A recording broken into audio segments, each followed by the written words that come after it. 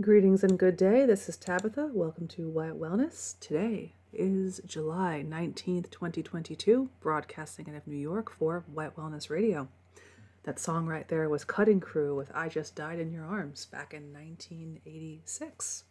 So the title of today's broadcast, or this week's broadcast, is Flourishing in the Death Cult-ure.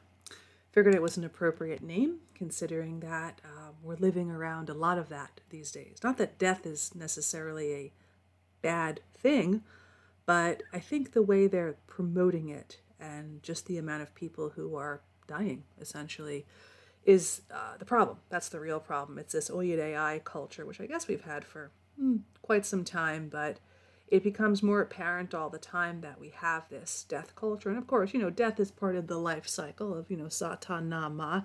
You can't have one without the other. But living in a death culture has consequences, especially when we take to heart what is put out there, the messages, the spells that are put out there. So I called this show Flourishing in the Death Cult-ure, and I'm using a pretty groovy image of a man watering flowers, and the root of the flower is a skull. And the reason I use that word flourishing is because it relates to flowering. It actually is a word that comes from the Old French meaning florus, linked into floureur, which of course sounds like florist, right? Based on the Latin word florere, or flos or flor, which of course means flower. So I like this idea of flourishing like a flower, opening up to that fecundant essence of life, whilst we have this, this juxtaposition parallel of the death culture. So that's why I called the show Flourishing in the Death Culture.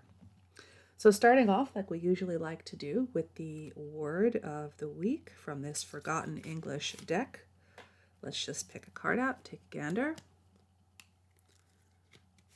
All right, that's a very funny sounding word. Toonioperty, Toonioperty, toonioperty. One whimsical version of many early forms of opportune that are now obsolete. Others included the adjectives opportunate and opportuneful, the 17th century opportunist, and the relatively recent opportuness. These derivatives share the common prefix op, quote, before, and the root portus denotes at port. At one time, the nearing of the mouth of a harbor was considered a fortuitous time, since a vessel had successfully avoided the many hazards of a sea voyage. So it's a whimsical version of essentially opportune, toonioperty, I guess opportune, toonio, you can kind of see the root right there. Kind of a funny little word right there. Maybe it could be reused or kind of, have a renaissance going on now in the current day, considering that so many of the words that people use these days, I don't even know what a lot of these words mean that I see all the time. But I think it's really just part of this anti-white culture, like all this just really skeezy words from like, twerk to gosh knows what, and who the hell okayed those to be put in the Oxford English Dictionary? I don't know. That institution is probably owned by the Skeksis anyway. So the word of the week is toonioperty. Funny little word right there. All right, so I've got a couple of interesting topics for today's broadcast. Of course, going forth with talking about the chakras, we will be talking about the solar plexus this week, which of course is the third chakra if we're using the 7 chakra system, going from the bottom of the body to the top. So the solar plexus, also known as the manipura. And also other themes for today's broadcast are going to work around kind of the essence of the solar plexus, and then some Zio-sludge news that I happened to come about during the week, whilst I was perusing the internet. That's why I named the show Flourishing in the Death Culture, because to kind of drive home the point that we can flourish, we can be victorious in this culture. We don't have to be part of the culture, even if it's kind of looming in the background and just the latest Zio-sludge that's being, promoted out there in the Skeksis ethers. And I'm seeing right here in the chat that OG has become a father. I guess his daughter has arrived. Congrats to you. That's awesome. So he said he fainted after the birth. Well, I'm glad to hear that she's here Earthside and that everyone's feeling good. That's great. He's saying it's common for men to faint. Yeah, I could see that. It's kind of an intense scene, right? It's very, very intense. Probably one of the most intense things that anyone will ever witness if they do witness a birth, wherever it takes place. It's intense, whether it's a human or an animal giving birth. So yeah, congrats to you and your lady friend. Right on. So the first thing that I kind of saw this week in the Zio-sludge catalog of things going on was this thing called Oumph meat. I think it's been out for a little bit of time. Of course, it's not meat.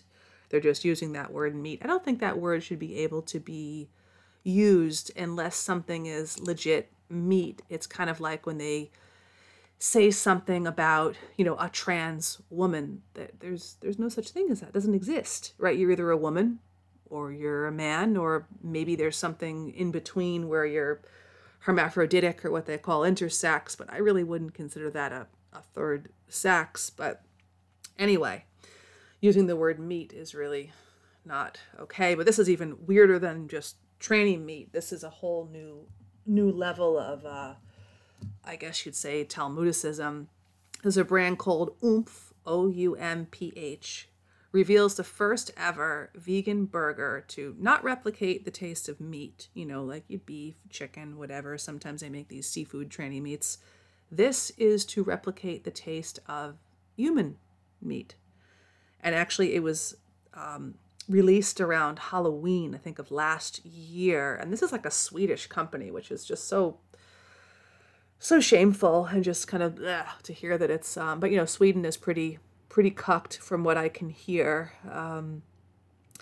So meinseeing, I'm wondering, like, who would want to eat something that resembled human meat? Is it meat eaters? Is it non-meat eaters? I don't really know who this market is for, but this is the latest thing that they're trying to promote to society, I guess. And this is made from like the most deleterious ingredients too, soy and, wheat and all different types of stuff. They make all these different varieties of it from, not all of them are supposed to taste like human meat. I think maybe just that one was supposed to. I don't know. I wouldn't want to eat any analog regardless of what it was trying to taste like. I mean, the point of eating meat, I don't eat meat or animal foods for the taste. That's part of it, certainly, but I eat them because they're nutritious and I know that they're going to be nourishing to my system. I'm not eating them because I've got to have the taste. That's so base. That's so modern. It's grossly Talmudic too, obviously. But I think this is all just kind of part of the death culture. Obviously, there's nothing really, vivacious or living or thriving about this. But they may say, oh, it's part of life culture because we're not killing an animal. That would probably be like the way they would be looking at it. But this is just a way to promote cannibalism. Even if it's actually not cannibalism, it's a mock cannibalism, just like when someone goes to the church and drinks the blood and eats the wafer. It's mock cannibalism, regardless of what people think. That's essentially what it is. I mean, don't they usually tell you it's like the body and the blood of JC? So this is another version of mock cannibalism. There's a lot of cannibalism going on today. There's, of course, the natural flavors, and there's some of these restaurants that have popped up, I think, around like California, like in Los Angeles, that actually like literally are these like cannibalistic supper clubs. This is just more of the death culture. And even if people aren't into this, because I could venture that the average person is not into this type of stuff, this is just to kind of create more of this vibration of a death culture. Whether you are into this or not, it's supposed to just take up time and soak up your psyche and make you bibulous to these ideas, whether you believe in it or not. Of course, for me, this just no effect on me whatsoever. I see it for what it is, clearly. But just so weird this is out there. Like, imagine like being like a youngster and seeing this. I mean, just really, really weird. But apparently people think this stuff is great, this oomphy stuff. I can't imagine I would actually think this was good stuff. But people think a lot of things that are not good are good stuff. So yeah, this is made of soy, wheat, and pea protein.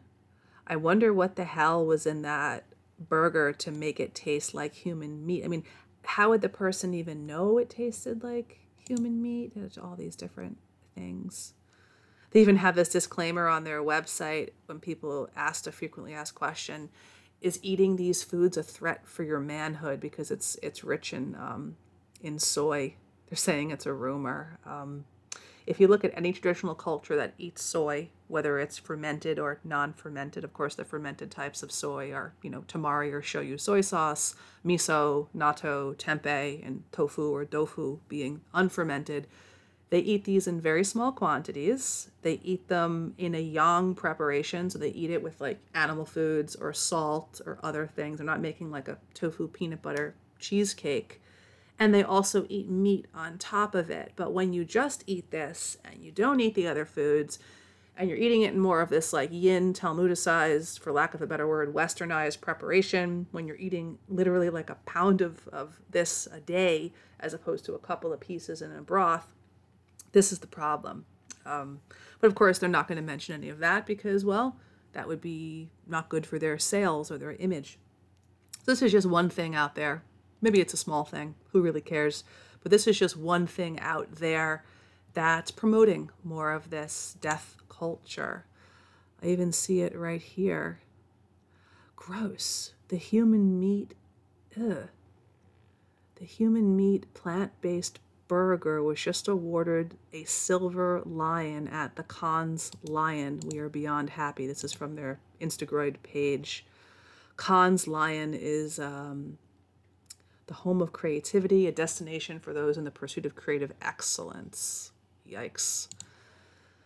And this is crazy. People are writing, where can I buy it? Like, gross. Really gross. We use the internet to research to create the taste of the burger. How do you guys know what human flesh tastes like? Wow. Unbelievable. Someone wrote, quote, research in quotes. Congratulations, where can I buy it? Why? Someone else wrote, guys, what's going on? What does it mean, quote, human meat? Why are you promoting these awful things among people? I hope your company gets state punishment. Gross. Since we wanted to produce something that tasted like meat, we pushed the boundaries for Halloween. We wanted to create awareness towards our belief that the only human way to eat a burger is a plant-based one. So this is basically mocking our natural human diet. That's what this is doing, of course. And probably, of course, creating feelings of guilt or shame, because I've heard that sometimes a lot of the younger ones have guilt and shame. I think older people can too, whatever age you are, about what you eat. Maybe in the past we had more guilt and shame about, oh, this is, quote, fattening or whatever we've told ourselves. But now I think the guilt and shame for food is coming from, oh my God, someone died for this. And of course, there's so many of those videos out there. And I did a lot of work on this going back I think it was 3 years ago almost at this point, when I was talking about, how many animals actually die from, grain monocropping or from growing all these almonds and all this type of stuff. So, of course, we don't ever see the full view. And when I think of the word plant-based, I don't necessarily think of vegetables and fruit. I think of something being made like in a plant, and that it's a plant to eat this food. Like, it's almost like anyone promoting it as like a plant or a shill. That's how I see it. I don't see it as someone walking outside in their garden and picking a juicy tomato or a fig off the branch. It's nice sometimes to push boundaries depending on what boundary you're pushing. Sometimes, of course, boundaries should be respected, but this is just gross. Like, who would want this? I guess this is just, a waste ultimately. But, just to point out, it's part of this is our sludge death culture that they're promoting. So, yeah. And Epiphany is saying, why would they taste different, free range human or city dweller? Yeah, I'm sure. I mean, what if a cow was raised in a different way, right? And that's the thing that some people actually don't like about the grass-fed meats, is that there is some lack of consistency. Sometimes a steak will be leaner. Sometimes it'll have a tougher texture. Sometimes it'll taste a little gamier. And typically, the meat that you get in the store, like more of the factory farm stuff, does have that consistency, just like fast food has consistency, which I guess you could say is one of the reasons people can rely or they're attracted to it. But, in nature, sometimes there isn't consistency. Sometimes there's more raspberries one season. They're bigger, they're juicier, they're sweeter. And then sometimes that doesn't happen based on growing conditions and the weather and the soil and all of these things. But I'm sure that different humans, not that I really gave too much thought about this in general, but I'm just thinking from what I know of animal meats and such, I'm sure humans living in different areas, their age, their sex, I'm sure different races would have a different, consistency, taste, texture. Kind of a wild thing to think about, but just thinking about it from a basic biological way. I mean, we know that blacks not only have black skin, that all of them is melanated, down to the muscle, just like a silky chicken, right? So I think that there would definitely be that. I wonder what type of human they were actually trying to create with this thing. Ugh.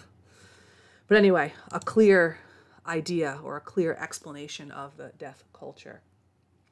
Something else I saw regarding the death culture, well, we thought Oyed AI was on the fizzle, Now they are promoting this Marburg virus. Maybe you had heard of this before, like a couple of months ago. I think I had mentioned it somewhere, on one of the broadcasts before, this Marburg virus. And this is not an oy vey word. You may hear this word and say, oh gosh, that sounds really Skexified. It's actually a German word.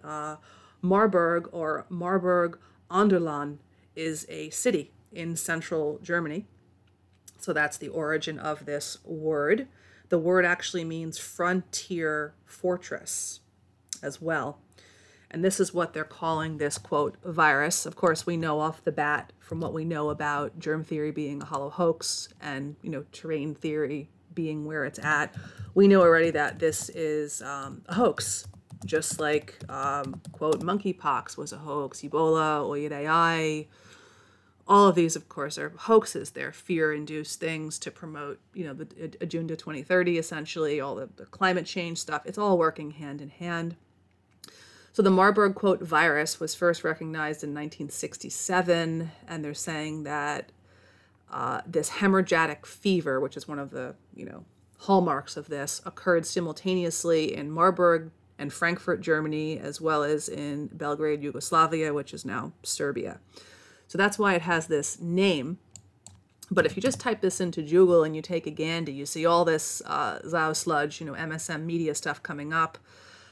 Someone in Ghana had the virus. 2 humans in Ghana, that's Africa, of course, had the virus and supposedly died from it. And it's got the same shit story that the Oideai had with, some bat in Wu-Tang infected everyone at like a meat market. So now they're telling people with this Marburg, quote, virus that it was a bat. It was a fruit bat, not a meat bat. That is basically the one that's infecting everyone. This little bat. Bats are really cute, by the way. I've always thought they were really cute. Their funny little ears and their wings and everything. It's just a really cool animal. And they're saying that this, quote, virus is Ebola-like, and oh my God, there's no approved vaccination or treatment. Of course, this is just more fear-mongering. And then over the weekend, I was out. Where was I again? I saw heaps of humans in costumes. Fuck, where the hell was I? Oh yeah, I went to IKEA. I saw, like, everyone in the costume, like all the races, like everyone was wearing the costume. And if I hadn't saw that they were promoting this again, saying that there were all these cases, and of course they're promoting that Ba shit, which is just, gosh, how more obvious could it get with that BA.5 variant of Oideai? So I see all these humans, maybe I should say people, not humans, out and about wearing the costume. So I guess this is a new thing that they're fomenting. I actually had gone out to an organic burger eatery, and the person who was taking the orders wasn't wearing the costume, but was like standing back, like really far, whilst giving the order, and it was hard to hear. And there's music blasting, and I'm thinking, like, what the fuck are they even saying? And the person wouldn't move closer. I actually heard an interaction with another table. And this is a young, I think, like Dravidian or Arab woman who was the waitress. And she's like, oh, I can't come any closer because of Oideai. So this is just more of death culture to promote to people, to whittle away their power. Yep, just something else. I mean, who knows? Are they going to be fomenting this for the whole summer? Is this going to be their new thing that they're going to be promoting during, quote, the flu season? Who knows? And they're saying if you have, quote, high fever, muscle pain, bleeding, headache, diarrhea, vomiting blood, this is all this, quote, virus. So, just more Zio sludge, more fear out there. But I'm assuming that anyone who thinks Oideai is legit has probably fallen for this and will continue to fall for these things. And all these things do is just to whittle away people's power, their energy, to get them hoovered up into just fearing death 24/7. Like, I was thinking, like, all these people who are going out of the house with the costume on, and they're thinking there's like this like literal enemy like wafting through the air, not really knowing, where and who the enemy is and how the enemy works behind the scenes. They must think when they're leaving the house, they're like, wow, I'm really braving this virus. Like they must think like leaving the house is like this like extreme act of courage, which is just, wow. It's almost hard to believe how inverted things are. I could just imagine if someone like was to be on this planet for the first time but be aware and old and cognizant enough to kind of understand and grasp the essence of what is going on, or the lack thereof essence, what the hell they would think of something like this. So they're probably promoting a vaccination for this too, maybe even a pill, because now they've been promoting, I heard on the radio a couple of weeks ago, all these commercials still promoting Oyed AI, getting the Oyed AI vaccination, getting it for youngsters, someone even coming to your house and giving you the Oyed AI test. So it's not, they really want everyone inculcated into this death culture, that there's something out there at any moment, it could be over, right? Just like that, right? Of course, it's not true. So they could be actually promoting more stuff for this as time goes on, with a vaccination, with a pill.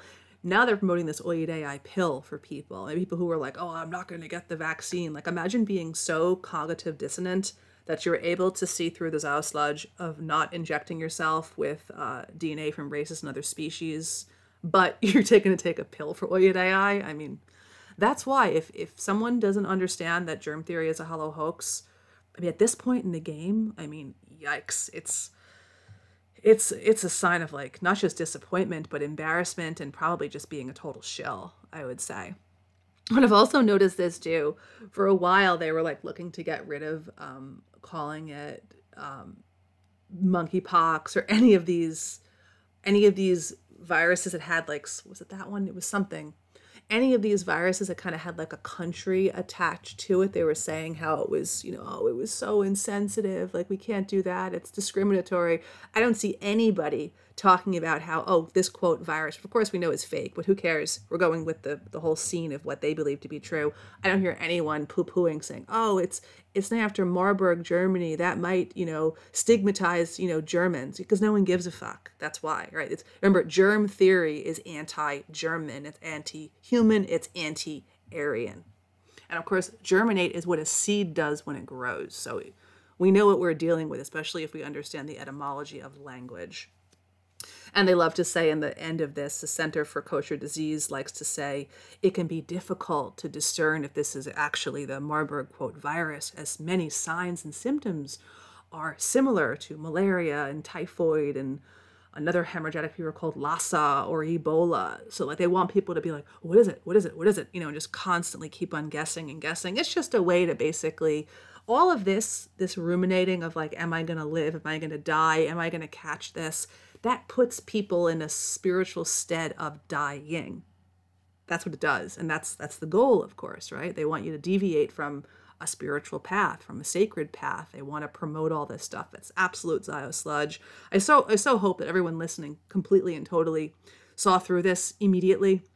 And people are always, coming to the broadcast as time goes on, and maybe they haven't listened to all the stuff that about, germ theory being a hollow hoax and all that jazz. But just to know, moving forward, I'm more mentioning this, because it's part of the death culture, obviously.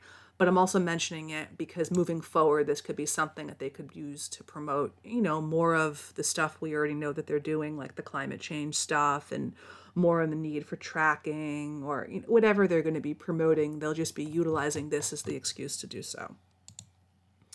So that's all that with that. Yeah, bats are adorable, Epiphany. They're really cute, especially the ones that have, like, the humongous ears. I think they're, like, super cute. And they get such a foul rap, bats. They're always associated with vampirism. They've been being used, basically as the victim or, like, the perpetrator of all these viruses, right? Like, going back to the Wu-Tang story, now it's this bat. So, they're just like a scapegoat, essentially, for the Skeksis agendas. So a little bit there about this Marburg, quote, virus that they're going to be promoting. And that's that on that end. Oh gosh, something else that's terribly tasteless. And notice how all these groups, like the WHO and the CDC, they're all in cahoots with all this sludge to do with, quote, the virus, to do with, quote, gender. I mean, none of these things exist anyway. We live in a world where the majority of the news stories out there don't even exist. They don't even exist. It's not even like you can kind of pick out little pieces that are true. Nothing exists. It's completely just word salad, of course. And just one more thing about this Marburg, quote, virus. They're calling it the deadly cousin of Ebola. It can kill 9 out of 10 humans it, quote, infects. infects. International travel has taken it from Africa to Europe twice in the past 40 years. What a hoax. Will increasing globalization make this virus more likely to erupt around the world? So this is how they're going to say, oh, all this globalization, it's been so good for everybody. It's such a wonderful thing, globalization. But we have this virus that happens too. Neither of these things are good, whether they're promoting the idea of germ theory, a hollow hoax, obviously, or, of course, we know globalization is white genocide. It's racial genocide. Multiracialism is always racial genocide.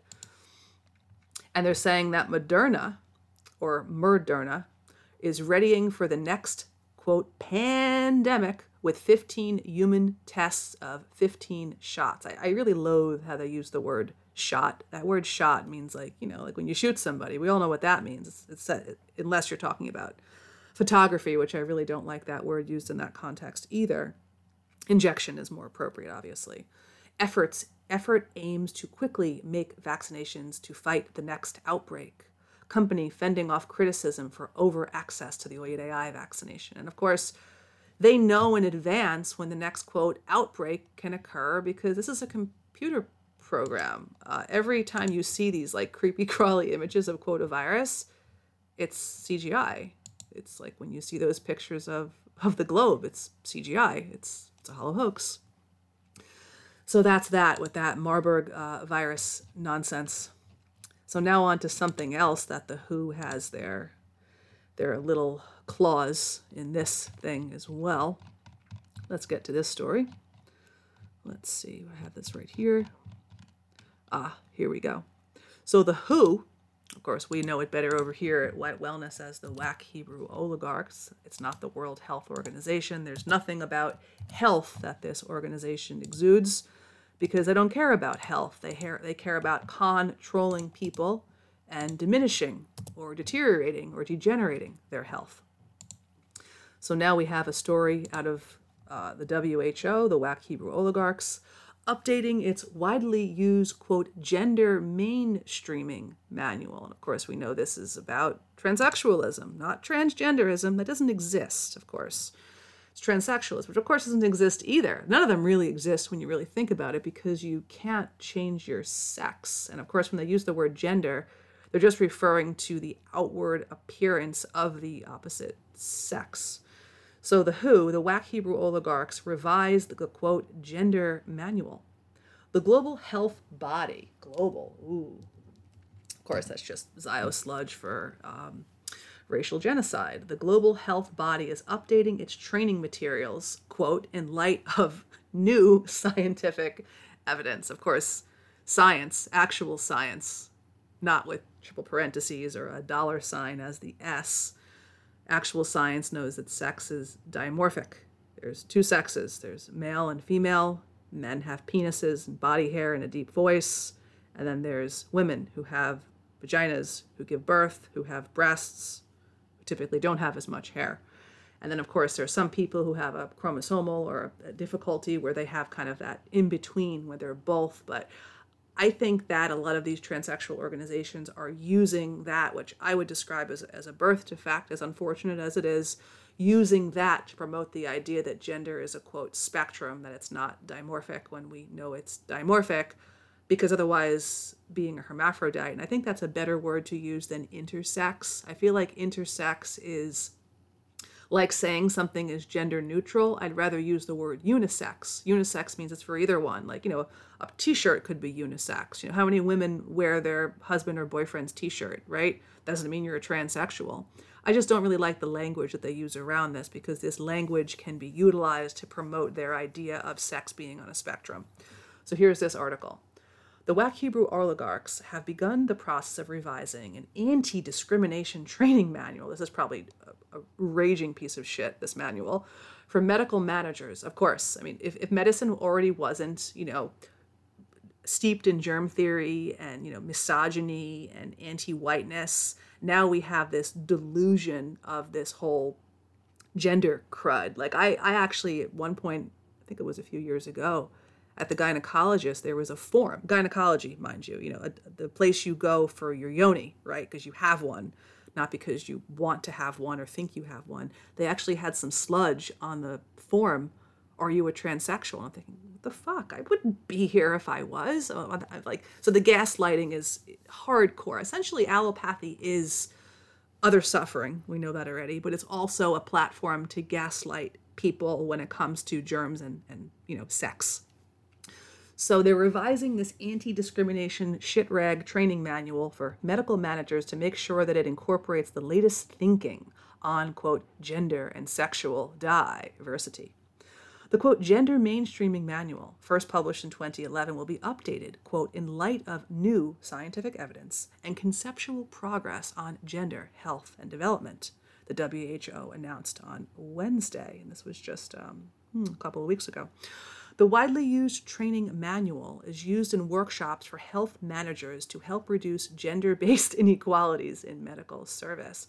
Note they don't say anything here about the misogyny, right? I mean, medicine has been misogynistic for a while. Just look at the shit that they do to women, from the birthing rituals to all the stuff from gynecology, plus all of these studies are typically done on men, which are complete different biology than women, regardless of what the Ziosludge media says.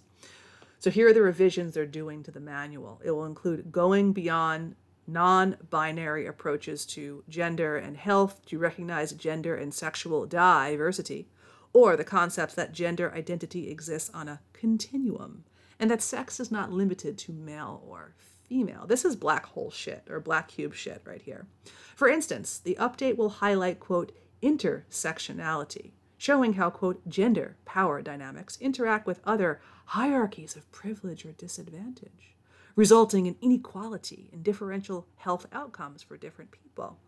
Newsflash, there will always be a hierarchy as long as the natural world exists. There is a hierarchy among race, among culture. There is a hierarchy with sex. There is a hierarchy within race and sex. Like there's even a hierarchy among white men or white women. There's always going to be a hierarchy. The caste system may be invisible, but it still exists. Such verbiage portends a significant shift at how the WHO frames gender issues. When the original manual debuted in 2011, the group spoke of using the workshops to, this sounds pretty normal and good, improve the health of women and girls.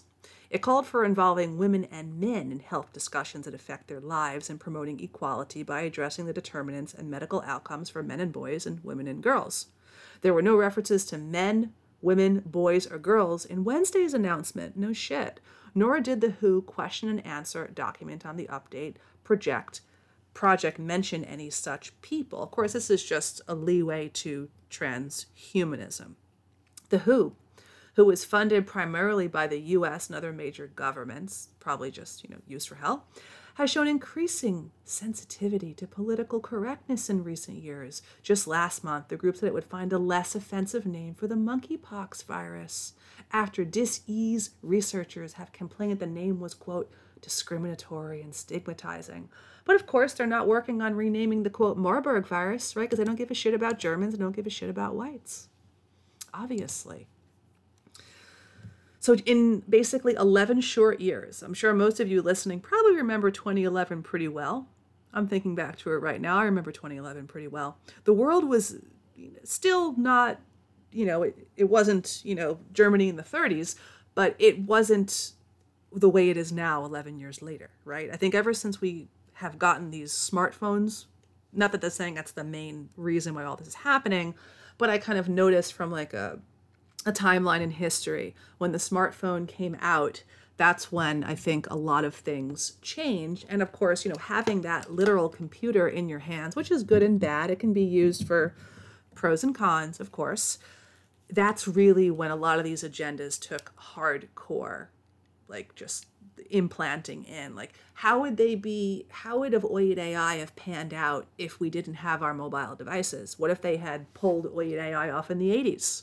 I think it would have been very, very different than now. I think they would have had a much easier time doing it now than they would have 40 years, even 20 years ago. Like, let's say they pulled Oyed AI in 2000, the year before 9/11. Would have been very different than if, when they pulled it in 2020.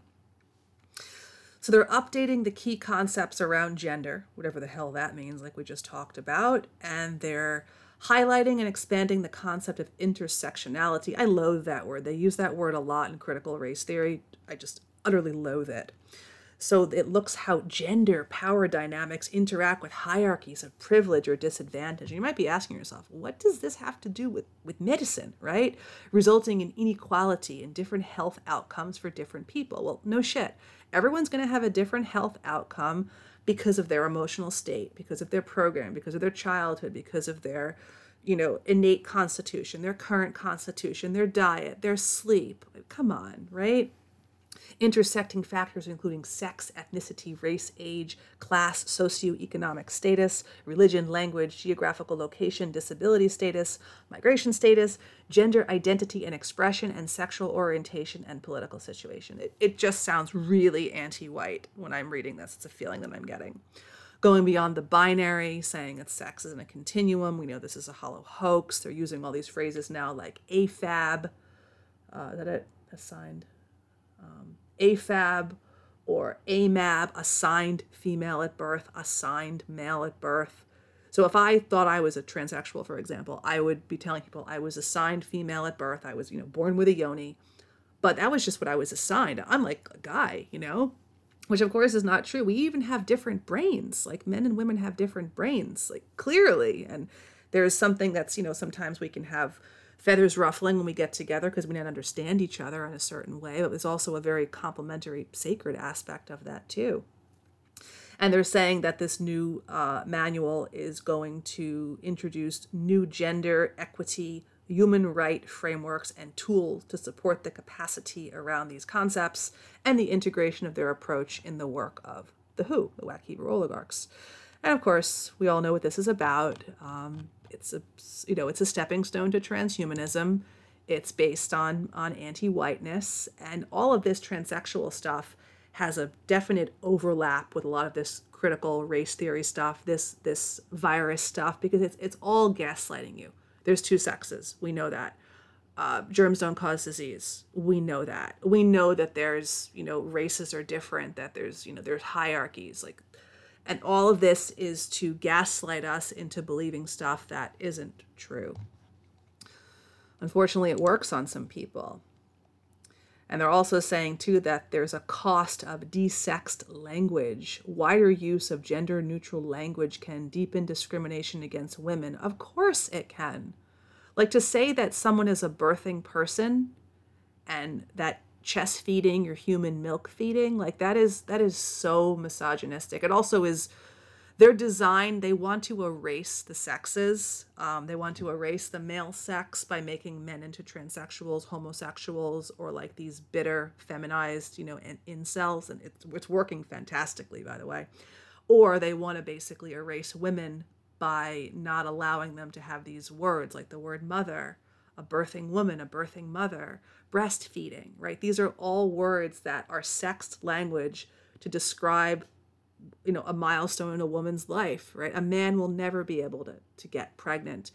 Can they do some freaky Frankenstein garbage, like maybe implant a uterus into a man and then, I don't know, do some type of procedure where a man could literally carry a child? They could probably do that because they can do that with women who are born without a uterus, but they're not going to be able to get pregnant. They'll just be carrying the baby, right? It's just, yeah, it's crazy. It's extremely dehumanizing. And that's the point. It's to gaslight. It's to dehumanize. And the craziest thing is that a lot of these women who work as doulas, a doula is a woman who helps you before birth, after birth. There's even death doulas who will help in the case of, a stillbirth, a miscarry, an abortion. But a lot of these women who are doulas, they are completely and totally falling for this type of thing, like basically calling women birthing person. Or wasn't it the Lancet that did something in September last year where they referred to women as bodies with vaginas? I mean, that's basically saying it's like a fuckhole or just something really just really, really tasteless. And I see a lot of articles about, women's health because I look at a lot of things, and all of these articles are referring to like when people get pregnant, a birthing person, like all of them. I mean, the word people is like, that's like a government language, like the word parent, like those are not like real words, you know? Oh, it's just like creepy, right? And there are even times when, like, here's a story right here. A woman says, my job was to help women give birth, but I was banned from using the word mother. I mean, this is a very clear sign of the death culture, right? They want basically biological male and female to be phased out. They want to create a death of that. They want to create the idea of fear of a, quote, virus that could cause death. This, quote, human meat burger. I mean, ugh. Crazy. They're calling breast milk now human milk. A UK hospital adopts the gender neutral language in maternity to fight health inequality. I mean, if there's a woman out there who cut her tits off and takes testosterone and, you know, still wants to have a baby and is feeling really dysphoric, that's not the reason why the rest of society should be using this ridiculous, like, post-truth oidei language to describe, you know, a natural female body process. Like, it's like they want us to adjust our language because, you know, for a small subset of people who are, you know, whatever word you want to use, mentally ill, dysfunctional, I don't know. But more people need to be standing up for this and not compromise at all. And don't use their language. Don't use the word gender. I was only using it here when I was orating actual quotes. Don't use the word gender. Don't even use the phrase trans man or trans woman. Don't use the word transgender. Use the word transsexual, certainly. But don't give in to any of their language. This is a language war, of course, a spiritual war as well. But not using their language also doesn't reinforce it in your brain. And remember, it's like a spell to use their language. That's why I don't use their word for Oyed AI, because I'm not going to cast one of their spells. That's what they want. So, but yeah, that's a mind zir, all this stuff with this who crap. Revising this, quote, gender manual. This manual, there's probably nothing in this manual that's actually like legit normal, like Aryan science. Probably everything in there is just like intense gaslighting, you know, to be expected from allopathy. Remember, it stands for other suffering. Allo means other, pathos means suffering. So let's take a little break right here. I'm going to play a song, and then we're going to come back and we're going to talk about the solar plexus, or the manipura chakra, which is the third chakra. So I am your host, Tabitha. You are listening to White Wellness Radio, Flourishing in the Deaf Culture. We'll be right back after this brief song.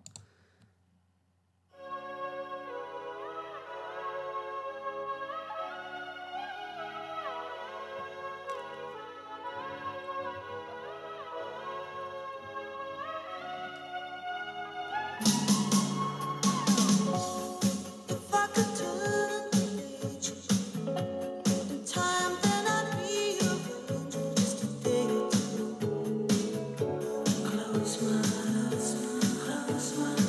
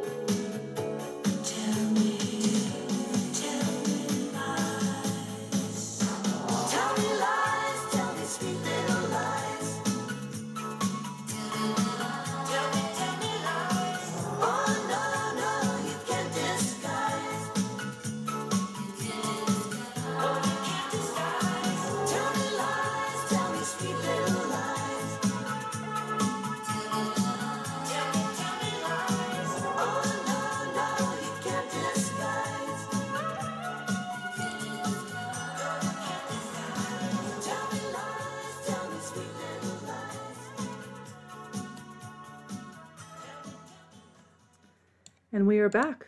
That was Fleetwood Mac with Little Lies back in 1987. And you're listening to White Wellness Radio. I am your host, Tabitha, flourishing in the deaf culture. So we have returned from a brief break, and now we're going to talk about the solar plexus, also known as the manipura in Sanskrit, of course, Sanskrit being, I think, the oldest language, or one of the oldest languages, and is an Indo-Aryan language. It's not a dot-head language, contrary to what some people think. So we're going to be talking about this chakra today, oftentimes associated with the color yellow and will and things like that. It's chakra of willpower, oftentimes referred to as that. So here's a little bit about this third chakra at a glance. Let's get into it. So the element associated with the manipura is fire, and we're actually in the fire time of the year when we're thinking about traditional Chinese medicine, TCM. This is the fire time of year, summer. It's that really young time of year. It's hot, the days are longer. So this is the very kind of fiery time of year. So the third chakra kind of has almost like a seasonal feel with what we're talking about here. And like I said, it means, it's called manipura or solar plexus in English. And manipura means lustrous gem.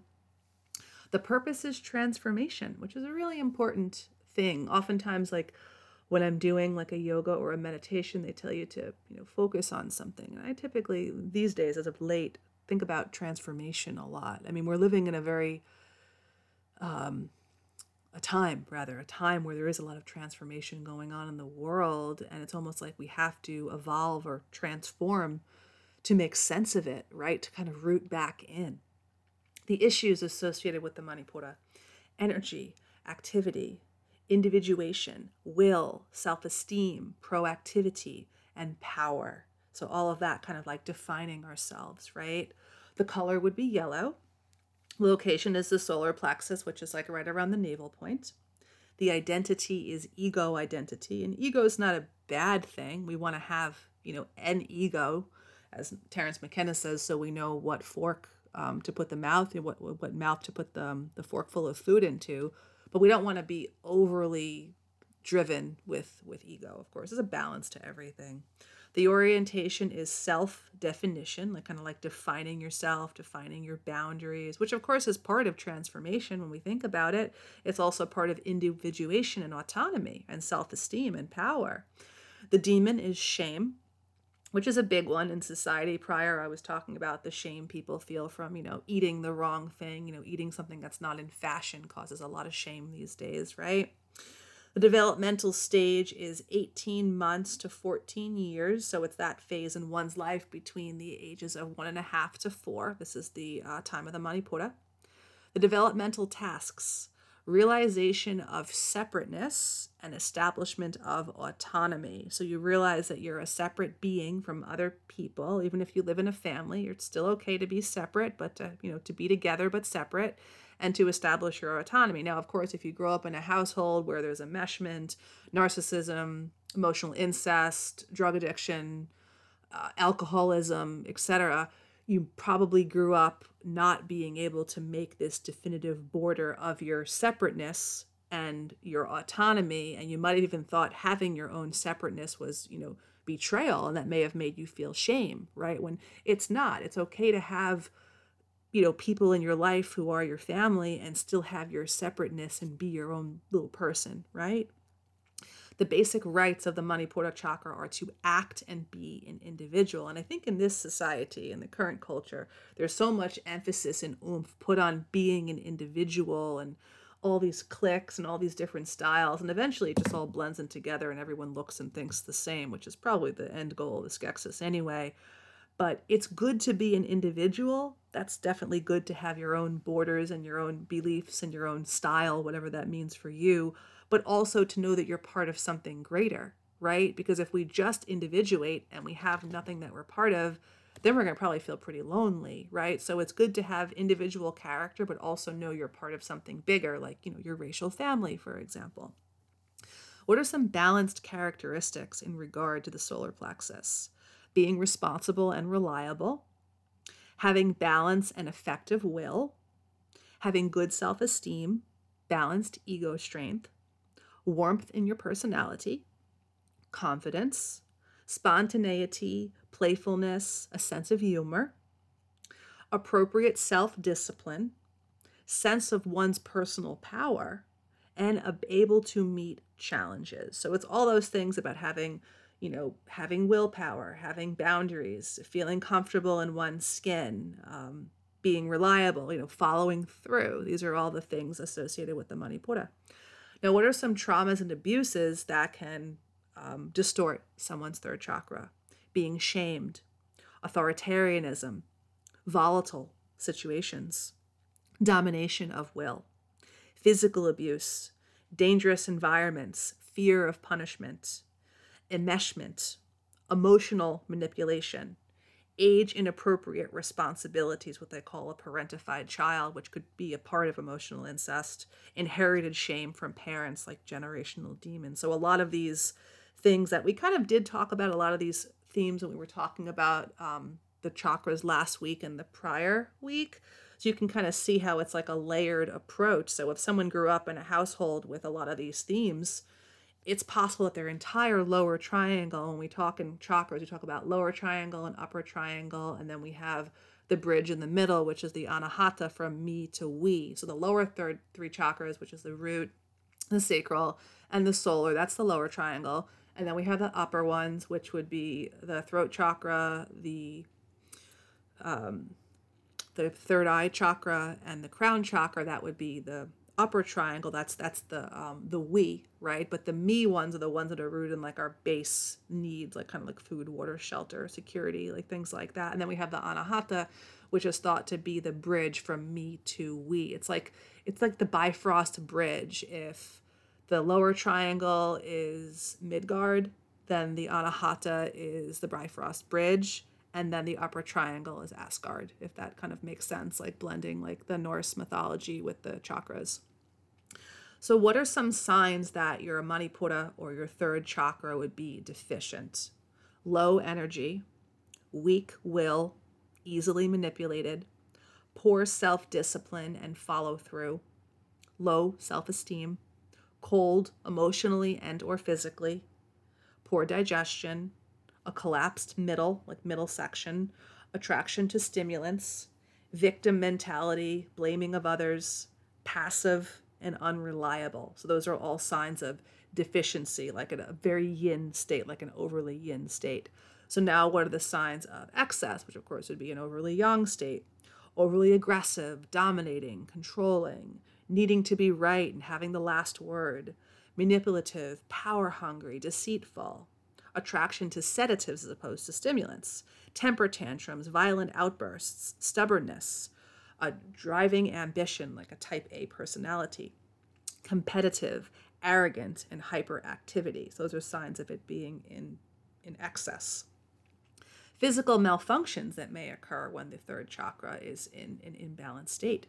Eating disorders, digestive disorders, especially ulcers, hypoglycemia, diabetes, muscle spasms, muscular disorders, chronic fatigue, hypertension, disorders of the stomach, pancreas, gallbladder, and liver. And what are some healing strategies, of course? How can we do something to heal ourselves? Taking risks. And of course, for some people, their whole life revolves around taking risks. Like, I'm not talking about someone who, needs to feel alive and does all these kind of daredevil things. I'm talking about, taking risks within reason, like, not walking in traffic or something like that, but maybe taking a risk like, I don't know, trying a new fitness class, enrolling in a course, trying a new vegetable that you saw at the supermarket or the farm market, just trying new things. Some people are so adverse to trying something even new, like a new piece of fruit. There's like, I'm not going to like it. Like, okay, maybe you don't like it. You know that now. It's data that you've computed, and maybe you'll like something else, right? As opposed to being so kind of just stuck, right? I think there's a lot of themes of being stuck with the third chakra.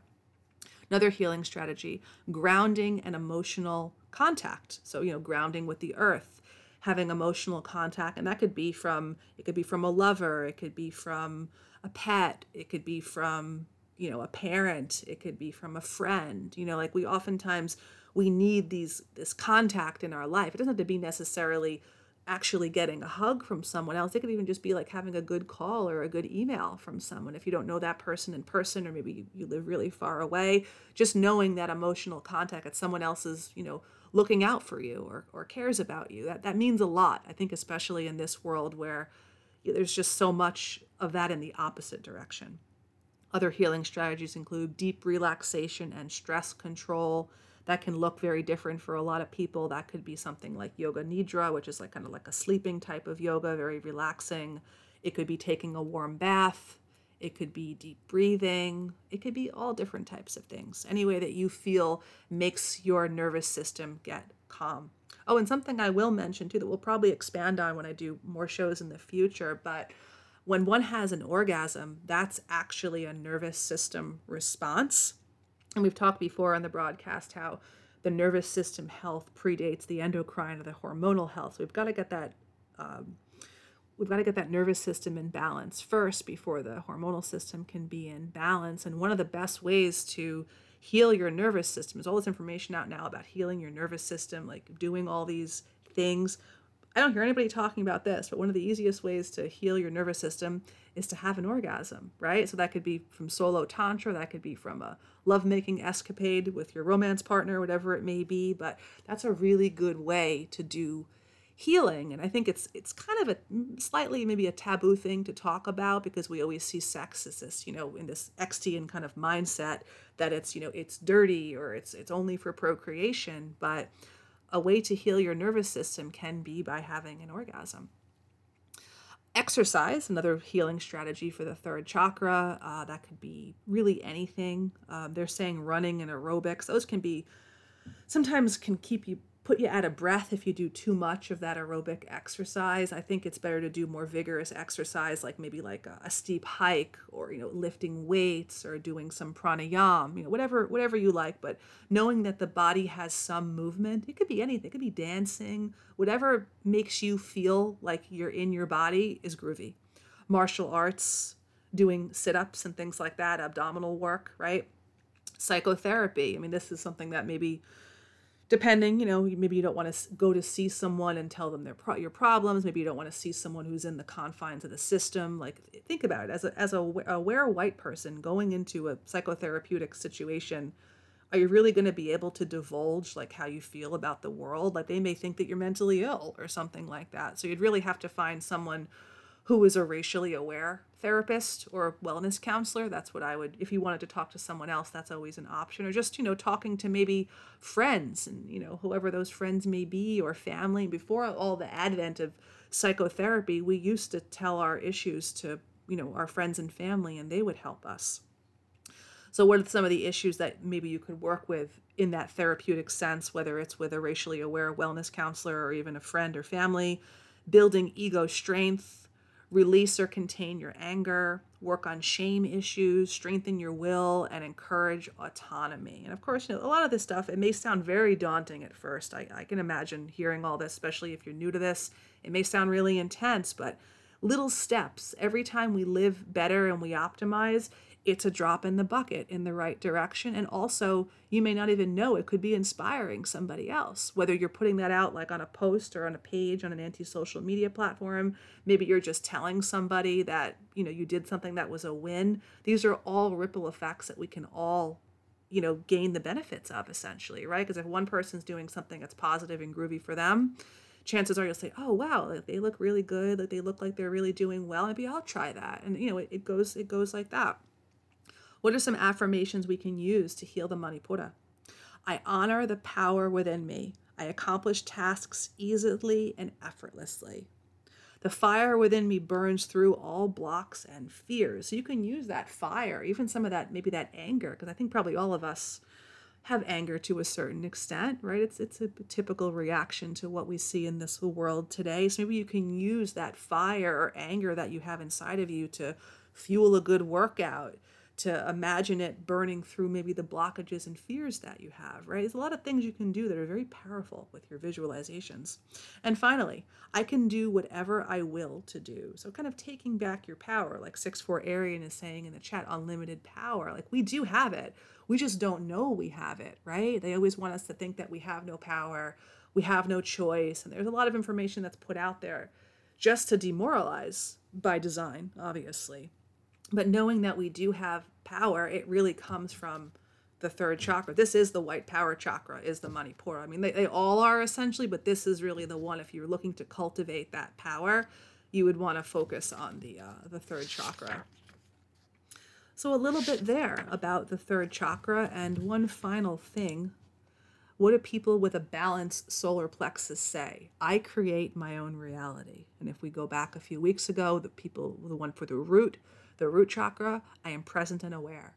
The sacral chakra, I am productive. And the solar plexus, I create my own reality, which may sound kind of intense, being like, well, wait, how do I do that? But we do. You create your reality by what you put in your mouth, by what you allow your eyes to see, right? So there's a lot of things we have control over in this world, but strengthening the third chakra, whether you're dealing with a deficiency or excess, and sometimes we could be dealing with a little bit of both. Like some of these TCM diagnostics talk about someone dealing with a deficiency of both yin and yang, right? So it's possible you could be dealing with the deficient aspect of a third chakra of, like, let's say, low energy and being passive, but you also may be dealing with the excess of being arrogant and stubborn, right? So, I mean, it can kind of go either which way.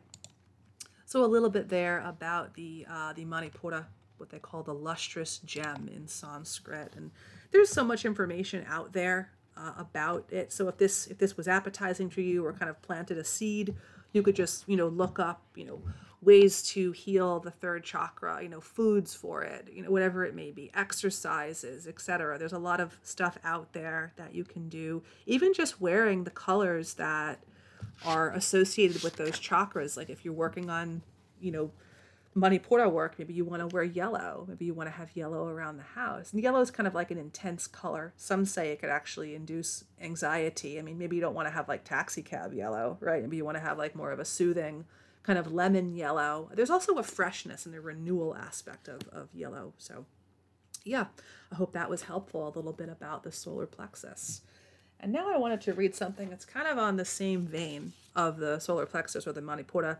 This is it's about will and willpower and all of that stuff. And I see that as kind of like warrior things. Like if you can really get yourself right, that's the warrior chakra, which is the manipura. So I wanted to read this little piece. It's kind of an addendum to what we just talked about with the solar plexus, about how we can become a warrior and not a worrier, which of course that worry emotion or feeling is associated with an imbalanced manipura or an imbalanced chakra. And I think also when we're talking about the organs that would be affected by worry, that would be the spleen. We don't hear too much about the spleen, especially in allopathy, right? So the word warrior, of course, this is a fighter, a soldier, a combatant, also known as a yoga pose, right? In which the legs are held apart and the arms are stretched outward. And where does this word warrior come from? It's an old Northern French word coming from the word worrier, Werreior, a variant of Old French gourier or gourier, meaning war, or goure, war. So it means war, right? And war, of course, doesn't just mean physical combat. It means, more than that. I mean, that's kind of what we always think it means, but it's more than that. It's basically, I guess, fighting for something, right? Or crusading for something, or a struggle, a movement, right? Drive. So it's definitely something. And not to say that we should constantly be in this state where we think that we have to be fighting something. Some say that's actually not a good state to be in, like to never struggle and never be in war. But some might say, oh, that's rather passive. That's, a deficiency of the third chakra. I think we have to look at it kind of all mixed back. And if we really take it all the way back to the word war, where the word warrior comes from, it can be traced back to the Indo-European root were, W-E-R-S, wers, to confuse and mix up. So that's essentially what war means, to confuse and mix up. So a warrior would be someone who's trying to slice through the confusion. You can see yourself more as that, as opposed to someone who's, got a shield and a sword. You're someone who's trying to create less confusion in the world, less mix-up, someone who's trying to bring clarity or light. That's essentially what I see as a warrior, as opposed to someone who's just touting weapons. And it may be that in many instances, but I'm talking about it now more in a spiritual way, I guess. And what I'm meaning is to basically create some light that gets rid of the confusion, gets rid of the mix-up, because we live in an age, a sea of all of this sludge, right? So a little bit about become a warrior, not a worrier. And of course, all the stuff we talked about prior, all this who sludge with quote gender, this human tranny meat, whatever, quote meat or triple parentheses meat, all this stuff about the quote virus. I mean, all of this could leave someone in a state of being a warrior as opposed to a warrior. So let's talk about becoming a warrior, not a warrior. It takes a certain amount of bravery to step out with determination on the path to a simpler life, in tune with yourself and with the earth.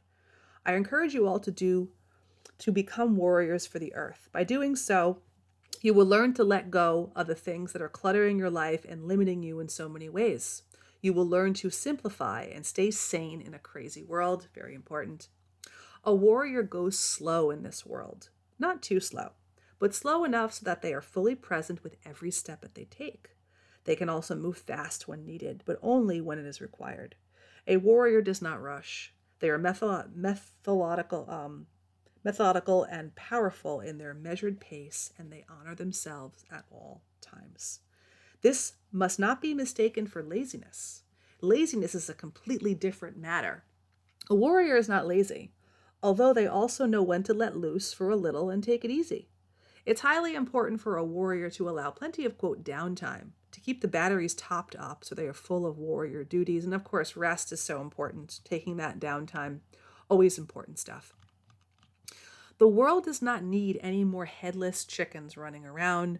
There are enough of these already. You know the ones, the people running around caught up in the permanent state of drama and panic. Strive not to be one of these people. Being in a state of stress and rush does not serve anyone. And no, it serves the skeksis, obviously, right? But it doesn't serve us as a singular entity. It doesn't serve us as a racial entity. And it really doesn't even serve the planet from like an energetic perspective. That constant on feeling all the time, no, not good. A warrior is someone who is doing their inner work, someone who is facing their shit. A warrior is someone who has, quote, got out of their own way, who is humbly going about their work, carrying light and unafraid to shine brightly for all to see with no shame or fear of judgment. A warrior lives not from the ego, but from their heart.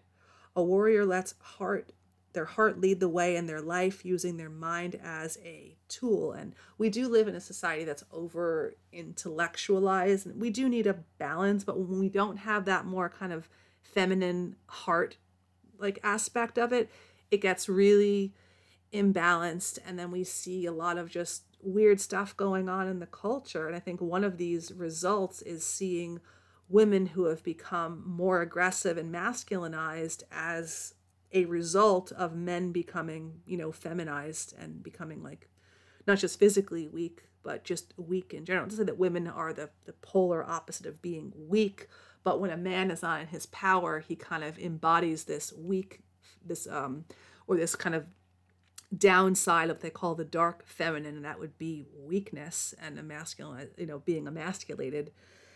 And that's one of the consequences of living completely in the mind in this kind of, hyper tabulated, masculinized way, as opposed to having this like heart essence or wisdom. We need the balance of both, especially if we don't want to deal with all this wacky, weird stuff with, the sexes being topsy-turvy. And I'm not even talking about transsexualism right now. I'm talking about basic heterosexual male and female, where we have situations where women are extremely overly young and aggressive and masculine. And that's most of the time a turnoff for men, unless of course these men are like cocked and, love being like whipped and abused. And there are men like that, unfortunately. And then we have these men who have become just weak and cocked and beta, and their bodies have gone to pot. And this is all the work of the skeksis. A warrior has calmed their mind enough to be able to listen to their heart. So listening to that feminine intuition, not just being caught up in more of the, the yang side of things. We need a balance of everything, to really create that balance within us and in the world. We need a balance in everything out there. And equality is not the same as balance. Like saying that we want to blend all the sexes, blend all the races, that is not equality. That is erasure. There's a humongous difference. When we have balance, we have polarity on both sides. We have balanced male, balanced female, balanced masculine, balanced feminine. All this stuff with transsexualism, and even the virus to an extent, because, germ theory is black cube culture. Anyone could catch it. Anyone could get it, which of course we know is fake. And all this, this anti-white critical race theory stuff, this is about erasure. Equalization, equality is about erasure. It's death culture. It's not about balancing the sacred. A warrior is healing their own conditioning, wounds, and blocks. A warrior listens to their intuition and lives to be in service. That doesn't mean that you're a doormat. It means that it's not just about exchanging funds for this and that. It's more about an energetic exchange. That's more of a feminine way of looking at things. Like even when I'm working with other humans in a counseling way, I'm seeing it not that they're just throwing money at me and I'm telling them stuff. I'm seeing it as a service. Like I'm in service to help them become, a more balanced human, right? And then I'm giving them this information and, the comfort of the work, and they're getting something from it. It's more of a sacred relationship like that, as opposed to just I give you this and you give me that. It's being in service, and it's not necessarily a bad thing. If you're in service to, I don't know, some Talmudic entity, well, that's obviously no good. But being in service as a way to generate wealth as a business model, that's actually a very nice way of looking at it. It's also a nice way of looking at it being in service to your racial brethren, right, for the greater good. Now, are there people out there of our race that are probably not worth saving, who probably never want to? Of course, that's always going to be the way it is. And it's not our job to save everybody, but those of us who we are working with, wherever the context it may be, we can be in service to those souls like they would be in service to us, right? A warrior is in touch with both their masculine and their feminine side. They are strong and soft, soft and strong. So again, a balance of the energies. It's not, erasure based equality, which is, obviously what they're promoting with all the stuff they've been promoting for forever, but it's even more intensely obvious in the last 5-10 years, I guess I would say. And finally, a warrior lives to bring change to old structures that aren't serving the world anymore. They will not stop until they change for the better. So aim to be a warrior. Make some changes in your life. Be someone who gives, someone who shares, and someone who cares. Be an example. Be the change. Step into it and see how groovy it feels. So a little bit there. Hope that was helpful and kind of on the same realm of talking about the manipura or the solar plexus, and that is definitely the white power warrior chakra. So yeah, all good stuff here, and just emphasizing that balance, which we so need, especially when we're living in this death culture, which doesn't want balance. It's just promoting equality via erasure, right? And that's all they really want, because they know that would be the only way that they would be able to get their thing, get their plans going. Their tikkun olam is to have this equality, so they would be able to kind of, up everybody else, right? That's what they're trying to do. Trying, the key word, obviously. But, keep your warrior power intact. Don't allow anyone or anything to hoover it away from you. So now moving on to something else, kind of an extension of some of the solar plexus stuff we talked about. So we talked about all the stuff about the solar plexus, essentially just a general overview. And then we talked about how to make ourselves into a warrior, from kind of more of a fortifying perspective. Now I want to talk about 8 habits of healthy humans. And all of this can kind of build into becoming that warrior, right? So here are some 8 habits of healthy people, and all of these will help all the chakras, essentially, right? But since today we're talking about the solar plexus, we'll kind of tailor this to more of that solar plexus vibe. So the top habits of healthy people, and here they are. Number one is to slow down. I know it sounds counterintuitive, but we live in this fast-paced culture like we had talked about a little bit earlier on the broadcast. Slowing down to appreciate whatever is good in your life right now and fully take it in is one of the most important habits you can cultivate. Absolutely. And that's kind of like the idea of just putting sensuality into everything you do. Like, do you want to just scarf down a bunch of strawberries or do you want to taste them, right? You have the choice every day how you want to approach this. Always remember that. Get off the whirligig of time. That's a weird word. Whirligig of time. And instead make time for rest and appreciation. Listen to birds. Take a dusk or dawn walk in the park. Journal. Take a nap. Lie in a hammock. You are always optimizing your day. If you're always optimizing your day, you may be propelling yourself towards... If you're always optimizing your day, you may be propelling yourself towards a lack of connection. Okay, so if someone, like, every moment of someone's life is about, trying to optimize from that kind of masculine perspective, like, oh, I've got to eat beef liver every day, I've got to get 8 glasses of water in. That's the type of optimization I'm talking about. But in a way, lying in a hammock and doing nothing for a half hour, that is optimizing your day from more of the feminine kind of passive yin way, as opposed to like this stringent tabulated thing where you have to eat X amount of this or you're a failure, which is just, obviously that's not true. But by slowing down, you actually are optimizing. So I'm kind of putting my own little twist on it. Being in a constant hurry may sound super efficient, but time urgency, the sense that we don't have enough time, translates to anxiety, rush, and impatience. Rushing can block meaningful communication, can cause stress, and breed resentment. And of course, that's a mindset to believe we don't have enough time. It's based on the scarcity mindset, which the Skeksis promote scarcity mindset, because why would they promote abundance, right? Our nature is to be abundant, to take in, to receive, especially for women who's yin, who's receptive. Like, look, we actually have the genitals to take in, to receive, to surrender, right? Cultivate novelty. Although habits and novelty may seem mutually exclusive, getting comfortable with being curious brings novelty into your routine. So, for example, if you have a daily habit of walking, maybe take a different route, right? Take a different way, walk the opposite way, however you do it. Go somewhere different, right? Like, I like to mix it up and go to different places. This keeps habits fresh and easy to adhere to, even driving to the food store a different direction. Novelty leads to increased levels of dopamine that keeps your brain happy and fosters personal growth. It doesn't mean that you can't go back to a familiar haunt or restaurant, but try to make it a practice to order something new, explore a beloved spot at a different time of the year, or anything that gives a familiar twist. So cultivating novelty is also, like, I'd say it's a habit of youth too, because oftentimes when people get older, they get so stuck in their ways and they don't cultivate that novelty. And then they get that crotchety kind of like elderly thing going on, which we see even in the youth these days, not just the elderly. Number 3, find your belonging. Living as part of a community has enormous ramifications for one's health.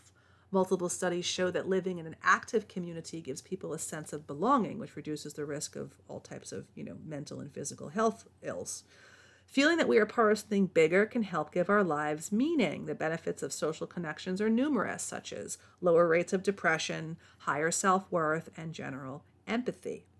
So yeah, finding your belonging, some kind of community. I know for a lot of us in this kind of milieu of things, sometimes the people we know IRL don't necessarily resonate with what we resonate, but maybe you can find people who resonate on a certain level. But I know sometimes it can feel lonely when you have people in your life who are kind of almost there, but not so much there. And then you feel like, well, shit, if I told them how I actually felt about this, they probably would never talk to me again.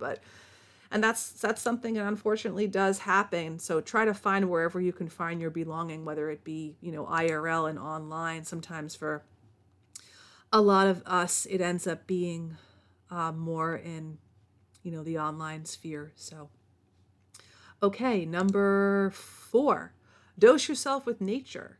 Amazing to think that a few hours of nature can provide long-lasting relief for what it is. But it's almost like a prescription now that I think that there's these nature RX prescriptions now that promote outdoor activity as a measure to combat health epidemics stemming from sedentary lifestyles. These are so-called park prescriptions, the health effects of spending time in nature. Whether you're young and old, it can make you feel less isolated. And just being outside, seeing trees, seeing the sky, hearing birds can actually dissipate feelings of loneliness by 28%. That's pretty cool. And no pill, no visit to Dr. Z, no side effects besides maybe, getting some more vitamin D or vitamin D through the skin. Number 5, opt for a sustainable diet. Now, this article is promoting kind of a Mediterranean plant-based diet, when in fact the real Mediterranean diet, not the one that they've promoted since the mid-90s, is actually very different than the one they promote here, particularly in America. But I would say just eating real, natural foods, eating things local, eating things that appeal to you, eating things that you feel good when you're eating them, eating foods that have a racial context, right? Drinking plenty of water, the stuff we already know, limiting sugar, alcohol, caffeine, and flour-based foods. So I think that's really the way to go about it. And also just the emphasis of having a protein, a carbohydrate, and a lipid in every meal to have that kind of roundabout type of thing. Always making sure you're getting enough protein from varied sources. Most people do fine with the other 2 macronutrients, but not just thinking about food from kind of like that more Western tabulated way. Think about it from the energetics of it. I think that's a way more holistic and racial way to think about, and ancestral, of course, to think about food. Think about it from that kind of perspective of like, this is going to nourish this organ. Like I'd rather think that I'm eating a beet and it's going to nourish my liver and nourish my blood. That makes more sense to me, and that it's, delicious and it's part of my racial roots because I'm Hungarian, than to say, oh, this beet is a good source of, I don't know, like fiber or something like that, or it's a good root-based carbohydrate, or it's high in minerals. And yeah, that may all be true, but to me, it speaks to me more when I think about it from more of that kind of, holistic mindset than this kind of tabulated, allopathic data mindset. Number 6, keep on moving. Make time for exercise every day, or you'll end up making time for illness. Daily exercise is a foundation for focus, ease, and enthusiasm. The benefits of getting your blood pumping include greater self-confidence, better mood, stronger heart, and sharper mental clarity. Just a brisk 30-minute walk a few times a week, you can start seeing the benefits of exercise. So even cleaning the house, things like that, are exercise. But everyone has their limit for what they like with that. Everyone has their preferences. I always lean more towards the yoga stuff, like working on flexibility. That's something that I'm focusing on more these days actively, getting into splits and working my way up to middle splits and working like that whole area. That's because that's what I enjoy. And I happen to, have a more of a affinity for flexibility in general. So that's what I do. Someone else might like something else, but whatever you like to do, just focus on that. Number 7, have sex.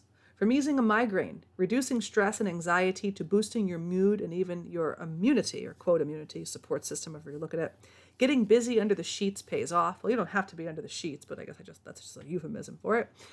Thank the surge of hormones and endorphins that your body releases during intercourse for the health boons, even if it even counts as exercise. And of course, it's not just intercourse. You don't just have to have intercourse. It could be other aspects of sex as well. The benefits are social as well as physical. Sex can help you connect with your partner, thanks to oxytocin, which plays a role in strengthening relationships, also released after yoni steaming and birth, oxytocin. You may find that consistent mutual sex pleasure helps with bonding in a relationship. A healthy, secure, mutual partnership is another hallmark of healthy people. And yeah, I think the healthiest people are the ones that are having sex past the time when in society we usually think, oh, they're in their 70s, there's no way they're doing it anymore. But I don't think that's true. I think if someone's like frail and going to fall apart, then maybe not. But if someone's still hardy, and you can still be hardy and robust into your later years based on these good habits, and the mindset too is a big part of it. But yeah, having sex can definitely be a way to reduce stress and anxiety. And like I had said earlier, I'll mention it again for those who are joining us now, that the easiest and quickest way to heal the nervous system is to have an orgasm. Number 8, the final bullet point, get the right amount of sleep. No article about healthy habits would be complete without a nod to the huge impact that sleep has on our health. Sleep is when most of our anabolic or growth hormones are produced and regeneration occurs on almost every level.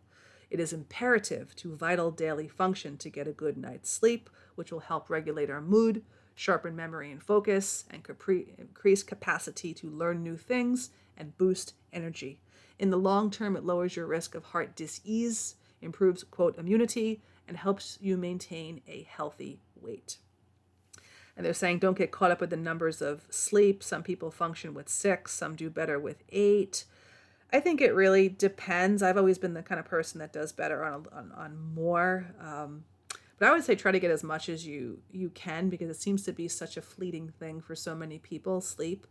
Getting rid of bedroom distractions such as your smartphone, tablet, or Talmud vision and bright light sources can disrupt your brain's sleep signals. It does wonders for promoting better sleep. Also, wearing your blue blocking glasses like an hour or two before bed, or if you are going to watch something in bed, to put your blue blockers on and put a timer on. You can do that too. So just some tips there about 8 healthy habits of healthy humans. Again, slow down, cultivate novelty, find your belonging, dose yourself with nature, eat well, exercise, sex, and get good sleep. So pretty fundamental things, but sometimes we may look at this list and say, well, gee whiz, I'm only doing 2 of these, right? So if you're feeling like you need some balance, especially some balance in your manipura or your solar plexus, you might want to work on some of these things. And then maybe some of those excesses or deficiencies that were on that list may not really be as much of an issue for you anymore, because you'll have all these good habits in your toolkit. All right, let's see. 6-4 Arian is saying, I like number 7. Number 7. Have sex. Yeah. And that is part of health. It's oftentimes not talked about in that way, but it's definitely a part of health. I mean, we live in a society where the idea of sex is always, it's perverted, it's devious, or it's just procreative. So we have this extreme thing, right? It's like this Madonna whore complex. Like either you're a whore or you're a mother. Like that's kind of like the way it has to look. And you can still have a sexual appetite, and be a mother, be a woman. So it's crazy, the crap that they try to put into our brains. But don't believe any of it. It's psycho sludge. 6-4 Arian is saying, I sleep more in winter and less in summer naturally. And Epiphany is saying, I'm the opposite, hiding from the heat. I would say I probably sleep more in winter too, because it's darker out. So I get more darker. I feel like the more dark that we have, I'm more apt to sleep because it's dark. So yeah. Linga Longa is saying, LOL, Madonna whore complex. Ironically, that Mary was considered a whore by many.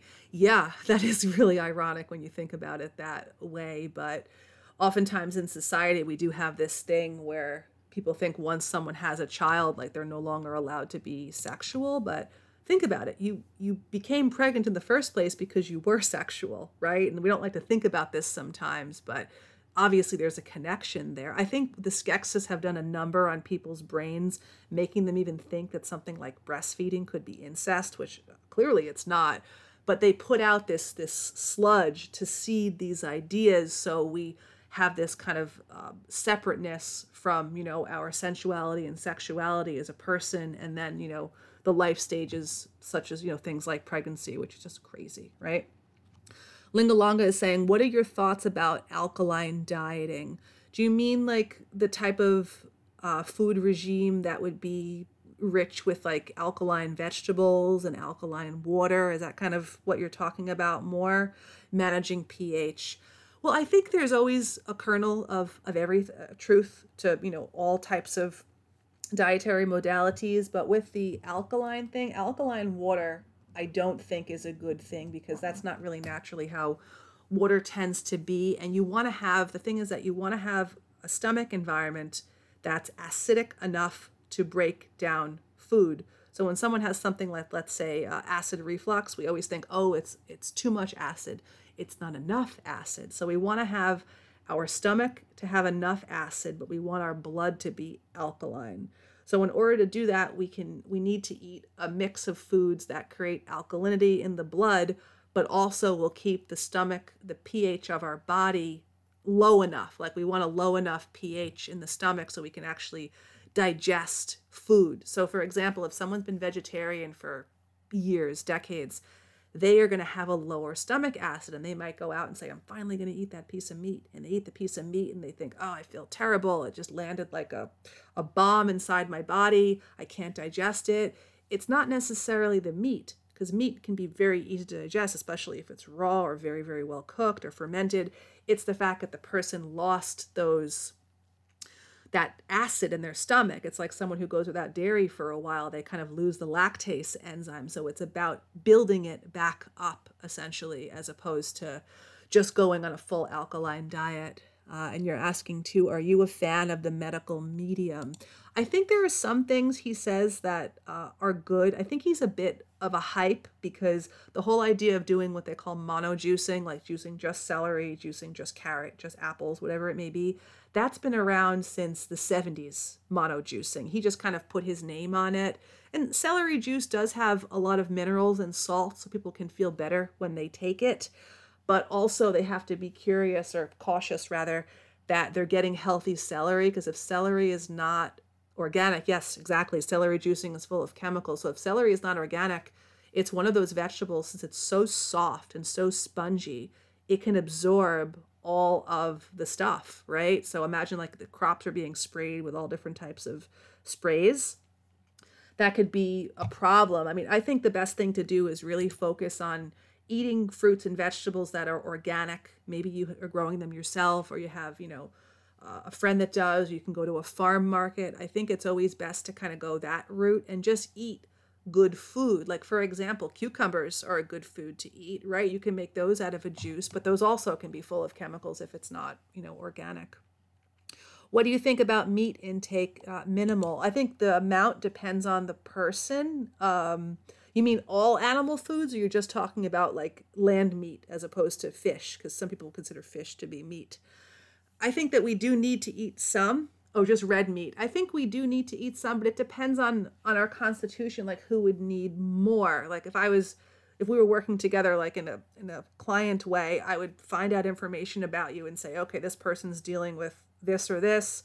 Maybe red meat is better for them if they're kind of like feeling fatigued or weak, or they've got to put on weight, or they want to gain muscle. Like then I would recommend more of the red meats. If someone's maybe overweight and feeling like lethargic, or they just feel like their blood is sludgy, I might recommend less of it. You're saying, I feel my O positive blood group needs meat more regularly. Typically, people who are O positive have a stronger acid in the stomach, and this is how the literature goes according to Dr. Diadamo, who's the blood type diet, and his son took it over because he's passed now.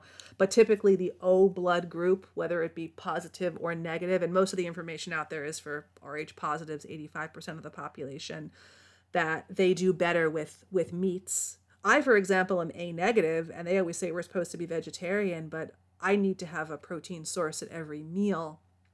So I think having some meat is good, definitely. And make it the way that you like it. I mean, everyone has a different way they like meats.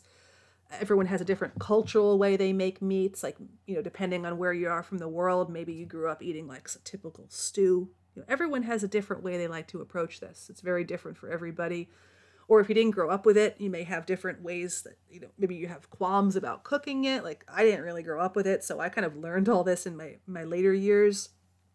But yeah, I think that all the stuff we hear nowadays about meat, a lot of it's negative because they want to get us away from it. But every race and culture, if you look all around the world, Africa, North and South America, Europe, the Middle East, Asia, Australia, every person eats meat. We all have a culture of eating meat. Different parts of the world, if it's not like here in the States, in America, beef is the king of meats, the king of red meats, right? You go to other areas of the world where they may have very smaller amounts of grazing. It may be goat, it may be sheep. Of course, sheep can be lamb or mutton, right? There are certain areas of even like the Mediterranean where they eat more of that, right? And they don't eat cow. Like I think like areas like Sardinia, that island where they have a lot of longevity, they're eating more of like goat and sheep, which I actually prefer more. So yeah, to answer your question, I think we do need meat, and I think that we have to find out just the amount that works for us. So you're also saying, I have been exposed to a lot of smoke and electromagnetic interference with wearing radios daily for years. Any thoughts on managing free radicals due to EMF? Eating a good diet is really important. Avoiding seed oils, which are in a lot of the foods.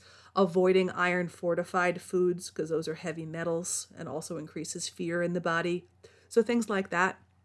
And just making sure you're getting a lot of good food. Yeah, definitely. Iron is a big problem. Because most of us, especially most of us who grew up here in America, I'm not sure where you're from, but most of us who grew up here in America, especially if we were born after, 1960, most of us grew up eating, fortified bread, fortified Pop-Tarts, cereal, a pasta, all of these foods, and there's iron in all of that. Australia. Okay, so you probably got a lot of the same stuff there, because that's, essentially... Yeah, you get a lot of the same treatments that we get over here in America is also done in other parts of the white world.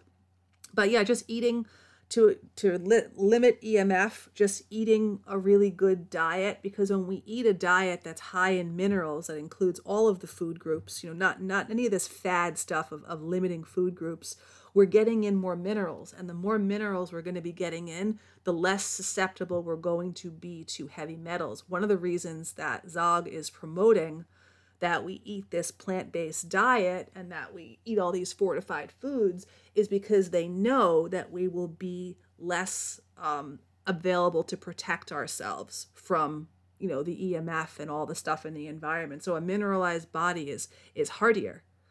Who is Zog? Oh gosh, that's quite a question. But Zog is essentially this world government that doesn't have anyone's back, that's causing a lot of problems. All the problems we see in the world, from vaccination, chemtrails, promotion of transsexualism, transhumanism, erasure of women, erasure of men, misogyny, misandry. The list could go on and on and on. Zionist-occupied government, I guess, is really the succinct way, like Josh is saying in the chat. But yeah, it's a lot. Yeah, it's a lot. It's all the stuff out there that is done to antagonize humans, essentially, is what that is. Yeah. So yeah, we need to eat meat. I think it's good to eat it. Some people prefer fish. I haven't heard it referred that way. Got it. Okay. Yeah, some people I personally like fish. I don't know where in Australia you live. I know in general, Australia tends to be a country that there's a lot of area for growing beef and, lamb and things of that nature. But I know there's also coastal area too. So I think it depends where you live. So we are a company, apparently. Yeah, I guess every country who's under Zog is apparently a company, right? If you really think about it. But yeah, just, fish is good too. If you happen to like fish, or if you have any area where you're near the coast, you can get, shrimps or prawns or any of that jazz. Yeah, fish is plenty here years ago. Fish is also, quote, meat. It's just a sea meat. I love fish. I eat fish all the time. It works really well for me. 6'4" Arian is saying meat and seasonal fruits and vegetables. And Josh is saying crabs are the best. Yeah, I like all that stuff. Lingalonga is saying we have developed a tasting for only some types. We need to diversify. Yeah, I think every region of the world has the meats and the fishes that they like, the dairy preparations that they like. And then you see it, all around the world. Everyone's got different types of things. Needs to diversify so we don't overfish. Yeah, overfishing is an issue where fish are getting smaller. Yeah, then people do the cultivation or the farm grown, which isn't nearly as good. So lots of issues with all of that. But yeah, I hope that answers your question about EMF. So basically the answer is to the alkaline diet and the meat and the EMF. It's essentially all the same answer, is that we need to eat a variety of foods, but getting protein is important. Yeah, sure. You're welcome. Getting protein is important, very important. And it's something that most of the diets out there don't really emphasize. Josh has got to get going. Okay, no worries. Thanks for dropping in. TTYL, guys and gals. So I've got, let's see, what do I have left for today's broadcast? We did the 8 healthy habits. Let's see. What else do I have for this broadcast? Just take a gandy at my phone if there's anything in here that's sassy and worth speaking about. So overall, this show is just an antidote to the death culture that's out there that, tries to make people, well, just fear life, right? They want us to fear life, which is pretty fucked up, but that's what they want to do. So let's see. Let's end on a high note. It's always nice to end on a high note. Okay, here's actually a groovy list. This is a list about how can I make my marriage feel like less of a death sentence. I found this on Quora, actually, and I know sometimes people equate being married with a lack of freedom and it being a death sentence. Of course, I guess that would just be a perception of things for some people. But here are ways, let's rephrase that as opposed to a death sentence, because that's not really so great. But how can I keep my marriage fresh, lively, and lovable? Let's use the 3 L's. Or no, 1 F and 2 L's. Fresh, lively, and lovable, livable, however it may be. Lingalunga is saying, till death do us part. Yep. So here are some ways to make your marriage more, or your relationship, regardless of what it is, right? Because even if you're not legally married, it's still a environment together. 6-4 Arian is saying, do fun activities together and have a good sex life. Yes, totally important. Epiphany is saying, marry the right person. Totally important. And there's even been studies that say that men in bad relationships, obviously women too, your health can be dependent on this, right? Why does die before women? Because we want to? Why do men die before women? Good question. I think oftentimes it could be stress. There's a lot of things that people have kind of asked this question. Is it stress? I think actually here's an interesting theory that kind of goes along the lines of the EMF thing and the fear and the iron. Women have a chance for about 40 plus years of their life where they bleed and they discharge many things, iron and heavy metals and things like that. So it's thought to think that women live longer because we get that monthly detox where we purge, out our uterine lining. And of course, if that doesn't happen, pregnancy occurs and all of that. So that's one of the reasons that's thought that women will live longer than men, is the fact that we have a chance to purge once a month. And also men oftentimes can, I guess we both can stress, but maybe men take on more of the provider stress. Let's put it that way. Of course, it's different for certain people and relationships and families, but provider stress could be a huge thing for men. Lingalonga is saying, do you think oxygen kills us over an 80-year period? What do you mean by that? You mean people getting older? I mean, we need some oxygen, but we need carbon dioxide as well, like rusting. That's from the iron. The oxygen just facilitates the oxidization of the iron, right? So whenever you see like rust on something, that's oxygen and iron together. So yeah, I think it's really the iron, but it's in the context or in conjunction with the oxygen. That's why they put iron in the food, because they want our bodies to rust out. That's one of their goals, of course, right? They just see us as machines anyway. So what are some of these things that we can, fuck them. Yes, exactly. What are some of the things we can do to keep our relationship lively, loving, hot, spicy, sexy, all that jazzy stuff? Number 1, treat each other nicer than you would anybody else. Number 2, do things together, both planned and spontaneous. Number 3, spend time talking together. It doesn't have to be major discussions about how you both feel. It can just be about anything. Just talk with each other. So you can even be talking about anything, right? Number 4, don't yell at each other if it can be avoided. Remember, you are treating each other nicer than you treat anyone else. Number 5, treat each other respectfully and do not do anything to purposely hurt one another. Know that you can trust one another. Number 6, be playful. Smile, laugh, and tease each other. Number 7, flirt. Number 8, be sexually adventurous with each other. Don't let sex go by the wayside or take a back seat to all things that keep your lives busy. Number 9, when you do get mad, be willing to apologize quickly. Number 10, kiss a lot.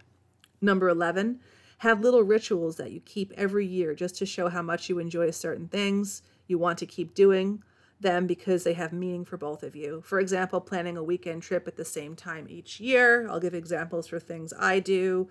Going apple picking in the fall. Of course, the holidays would be something.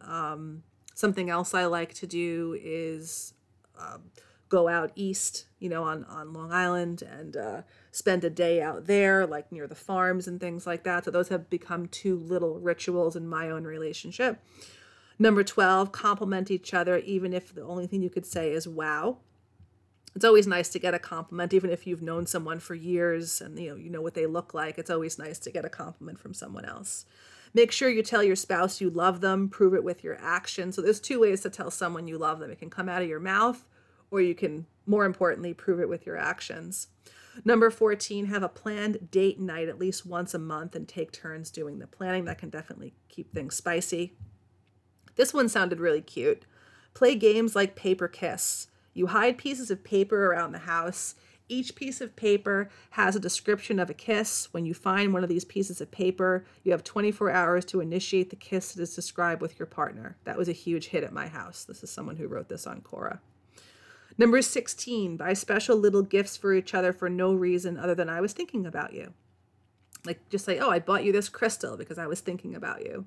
Number 7, listen to music together and come up with some favorite songs that mean something to both of you. Like, quote, our song, right? Number 18, make up special nicknames for each other. This was also a huge hit in my house. Number 19, remember what made you fall in love. And number 20, never let anything that would hurt your relationship into your life. So a little bit there, 20 ways to, I guess, not just keep a marriage zippy, but also, I guess, just ways to respect a person. But see, it all has to do with keeping this tone the whole time, treating each other respectfully, flirting, keeping that sexual spark alive. I think sometimes when that isn't there, people can get, a little different or a little iffy with each other. So yeah, some good tips right there about how to, keep the relationship fresh and all that jazz. 6-4 Aaron is saying, fuck Zog and their poison. Lingalonga is saying, great show. And Epiphany is saying, always a great show. Go check out her other shows. Well, thank you. I appreciate that. So yeah, just some little tips there. There are antidotes to this death culture. It may feel like dire a lot, living and breathing and just seeing and all the crap that goes on in the world. But there are good things out there for sure. Just have to remember that sometimes. And yeah, you're welcome, Lingalonga. I'm glad to see you here in the chat. And just so everyone knows moving forward, I put this on my Telegram, but I know not all of you have Telegram. Moving forward, at least for the summer season, which will be like, I guess, I don't know, September or something, whenever the autumnal equinox occurs. This will be the day for White Wellness. Tuesday will be the day for White Wellness. I guess if you're in different parts of the world, it may not be Tuesday anymore. It may be Wednesday. But this will be the time slot moving forward for White Wellness. And it will probably be around this time, around like, 2. I'll probably start the show around like 2-ish, depending on when my, what my schedule is. So what's the Telegram? My Telegram, I'll drop it right here into the chat so everyone can see it. I have a bunch of Telegrams, but my main one is called White Wellness, just like this show. And this is my main channel, and you can find all of your other information for the other channels through this main channel. So there it is, t.me/White Wellness. And 6-4 Aaron is saying, if possible, let your woman be a stay-at-home woman. Yeah, absolutely. That's a role that's not really promoted. It's actually kind of like downgraded these days. But yeah, a lot of women relish that role. Like they love it. It allows them to be more feminine, more yin, more receptive. And it also creates that sexual polarity in a relationship, right? So like that's really, especially for like a spicy, sensual, sexy relationship and time, to have that polarity of, male and female. She's at home, she's yin, she's receptive, she's feminine, she's nurturing, she's caring, and then he's out there, he's making the money, he's protecting, he's bringing that home, to care for both of us. So when I always sit down to dinner with my mate, I always say, thank you for providing this for us. Like, thank you for going to work and providing this for us. And he always says, thank you for cooking it for us. So even something like that, like both doing, the role. I'm cooking it and he's, going out and providing for it. So yeah. And Lingalonga is saying that his wife is at home, 8 years of this arrangement, and it's pretty amazing. That's awesome. And Epiphany is saying Zog wants both to work to get more taxes. Absolutely. That's what the whole Rockefeller feminism was based on, right? And also it was a way to really pollute women and make them think that it was oppressive to, have this feminine role, and that it was better to work for some gross Zog boss who cranks up the AC so you can see your nipples and underpays you, right? But making a sandwich for your man, that's oppression. It's crazy. 648 is saying, couldn't said it better myself, Tabitha. Thank you. Lingalonga is saying, LOL, now they are trying to destroy masculinity. Yep, absolutely. They don't like strong masculine men, especially strong masculine white men. Just they don't like, strong, feminine, powerful white women. They know that, and together, those two together, that's a force, right? They definitely don't like that. That's why they put all this garbage, this MGTOW shit, this feminist shit, this is just shit. I mean, it's for nobody. It's also to create more of an environment that kind of is receptive to transsexualism too, because if you masculinize women and you feminize men, I mean, how far off is that from transsexualism, right? It's kind of like a slippery slope. Not to say that every feminized man is a tranny or every masculine woman is a tranny, because that's certainly not true, but it's a slippery slope. And not to say that you have to be this picture perfect version of like what is feminine, what is masculine. There's a huge gradient of that. Like if you don't have to have long nails to be a woman, like I don't think guys should have long nails or wear nail polish, but that's like completely and totally a different subject altogether. But there are many ways to be feminine. Just, being receptive, surrender. Those are all feminine qualities. Lingalaga is saying, beat the men down, convince us that transsexuals are the pathway to AI embedding. Yep. And make it okay for men not to stand up and fight. Yeah. They've done that. It makes a lot of men feel powerless, I'm sure. I'm sure it makes both sexes feel powerless, especially when they see these videos of these beatings and all these things, right? I mean, it probably makes a lot of men not only feel powerless, but also feel rage, right? And maybe like this powerless feeling of rage. Like you have this feeling where it makes you so angry, but you feel like you can't really do anything to fix it. So everyone out there, just to, know that we're in this death culture. It's, it can't last forever, right? Nothing can last forever. As they say in macrobiotics, the bigger the front, the bigger the back. So it can't all last forever. And just to keep yourself strong, keep your relationship strong, keep your body strong, and don't fall for the hoaxes, because there's so many hoaxes and psyops out there. Remember, there's two sexes. Viruses don't exist. Critical race theory is a hollow hoax. There's always a hierarchy in nature. There's a hierarchy among race, among culture, among sex. It's always going to be this way, right?